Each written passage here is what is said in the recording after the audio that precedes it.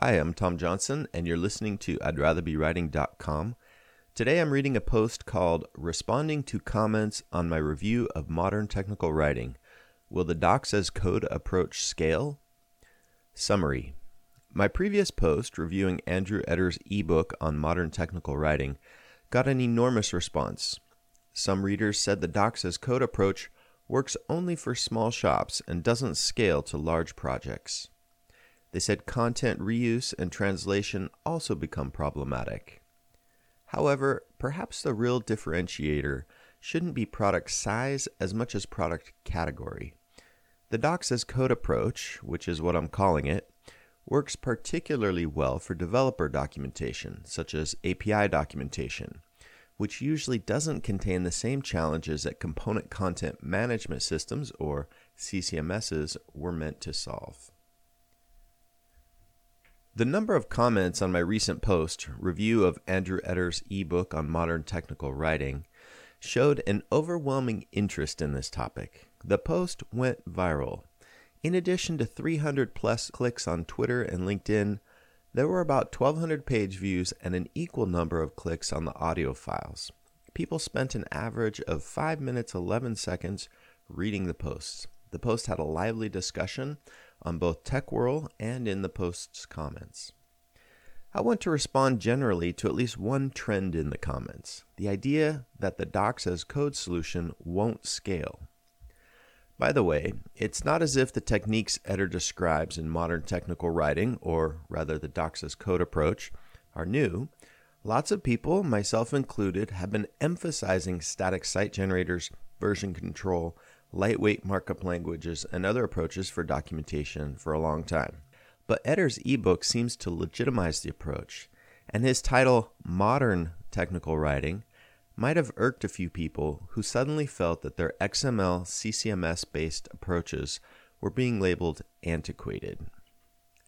In their responses, a few people argued that the Docs as Code approach would only work for small shops. For larger documentation scenarios, it wouldn't scale. For example, one reader said, having worked in ginormous and more boutique-sized content projects, the tips and methods described in Andrew's book are geared more towards the boutique-size end of the spectrum, which is fine, as there are many writers who work on projects of that size. Another person, who noted that he works for EasyData, said, I'm sure it could work for a very small team, but when you get into tens of thousands of topics, not uncommon, it would be a nightmare. And the entire publishing process enabled by CCMS offers the advantage of eliminating constant formatting while enabling real-time updates. Having multiple Jekyll sites, for example, means keeping track of what is where and somehow making them easily accessible to end users. And what about search? How do you search across all these apps with one search, etc., etc.? He continued with some more commentary about content reuse and formatting later. Let's imagine a part number changes that is used across multiple products and appears in multiple docs published to various media. How do you change every instance of that part number other than manually looking for them? There are so many reasons why structure was developed. The average tech writer spends as much as 40% of their time formatting their documentation for multiple delivery options. Formatting is automated in an XML-based system. Another person also pointed out the difficulty of scaling these solutions, saying, when content grows, from my experience, it's really hard to manage it all with a self-made solution, especially when it comes to translation. These commenters make some good points, so let's take a look at them in more detail. The points might be summarized as follows. For a project consisting of tens of thousands of topics, the solution would be a nightmare.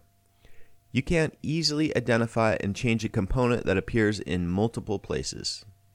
Translation becomes problematic. When you have multiple delivery options, this approach becomes inefficient. Let's look at the first objection. For a project consisting of tens of thousands of topics, the solution would be a nightmare. I'm not entirely sure why a large Docs as Code project would be a nightmare. Microsoft and Rackspace are two examples of large documentation sites that follow a Docs as Code model. SendGrid, Balsamiq, and MongoDB are also more than just boutique-sized doc sites. But are massive projects really an issue? How common are projects that have tens of thousands of topics?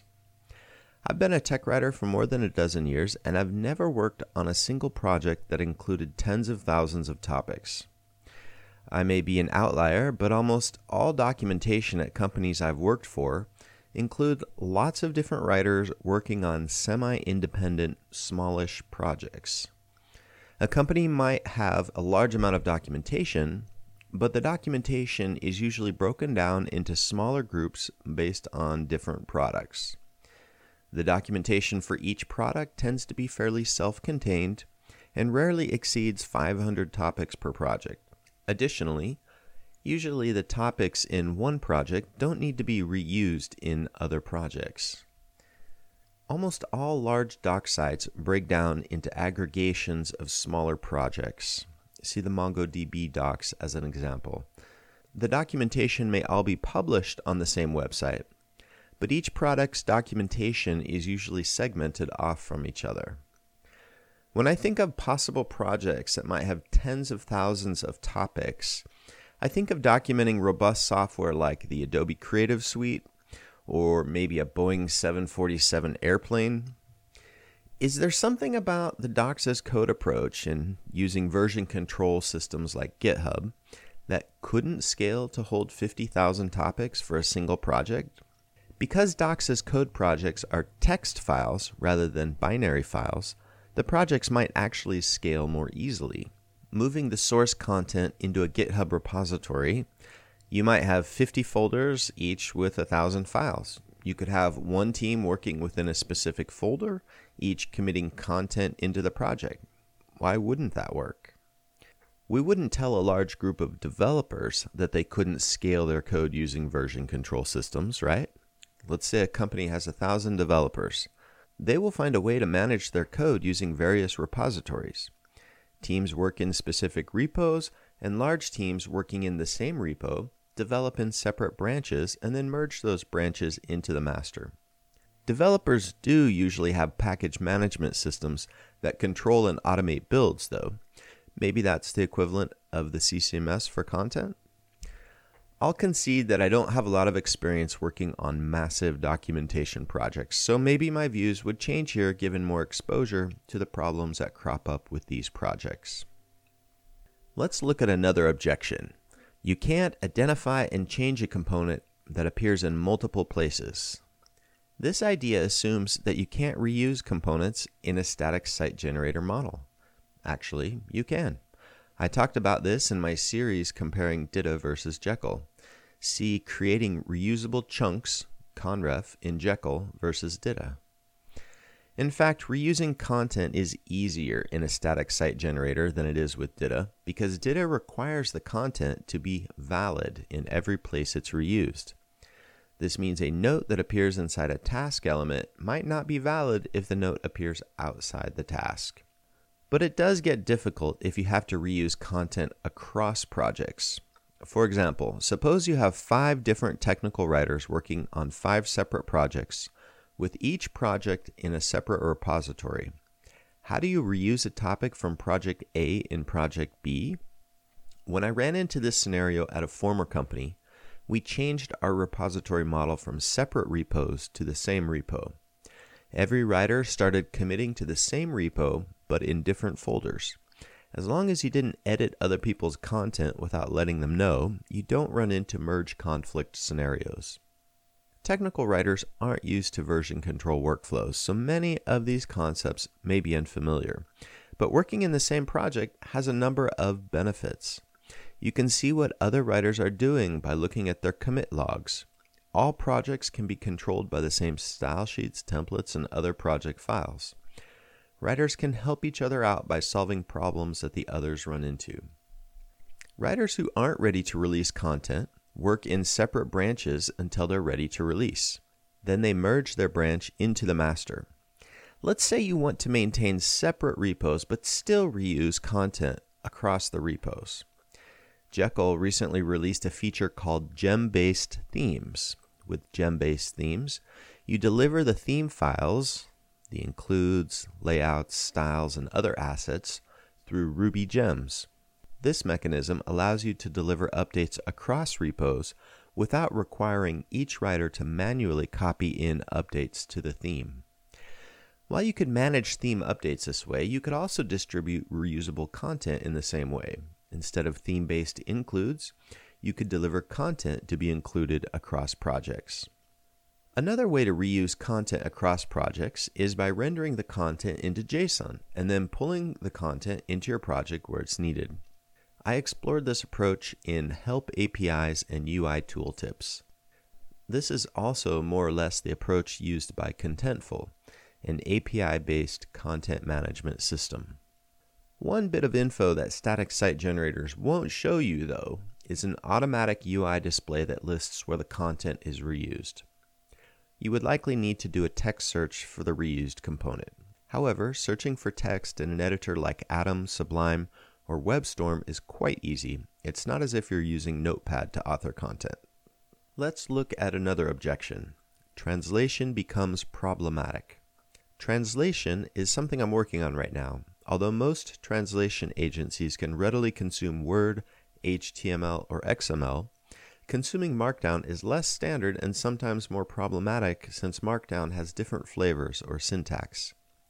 However, in my tests with 2 translation agencies, both agencies had Markdown filters that could process the Markdown syntax without problems. I'll write more on the topic of translation in another post. I'm currently adjusting my Jekyll theme to accommodate translation. Let's look at the final objection. When you have multiple delivery options, this approach becomes inefficient. Without question, most static site generators are optimized to deliver web-based HTML output. They aren't optimized for generating PDFs, so if PDF is a huge requirement for you, you might want to use a standard XML-based system. That said, you can generate beautiful PDFs using a static site generator. I explained how to do it using Prince XML with Jekyll here, generating PDFs. It's a little trickier to set up, but you also have greater control to customize the output without having to dig into XSLFO style sheets. Generally, I'm content with a single HTML output because you should avoid PDF for all the reasons I listed in my post, Why Do We Need PDFs? There's another reason why you might want to embrace the Docs as Code model if you're working in developer documentation. For example, take a look at this documentation site, PlayFab. Much of the documentation is built from JSON files that the API generates. You can see the JSON here. Their SDK generator, built on Node.js, also makes use of the same JSON. How would you integrate this kind of workflow into an XML CCMS-based system? If you can generate some doc material from code annotations, that's usually the approach engineers prefer. When I was developing my API documentation course, I surveyed about 100 REST APIs. Almost all of them follow similar characteristics. The docs are somewhat small, at least not tens of thousands of pages. The docs are published on custom branded websites. The docs almost never provide PDF output. The docs are rarely translated. The docs sometimes have publishing workflows that pull from code repositories. The docs often include interactive API explorers that allow users to try out requests. The docs follow specific templates for REST APIs, including sections such as endpoint definitions, parameters, sample requests, sample responses, and so on. The docs often have Hello World tutorials instead of strictly task-based patterns. The docs' interactivity is driven through Swagger, RAML, or API blueprint specs.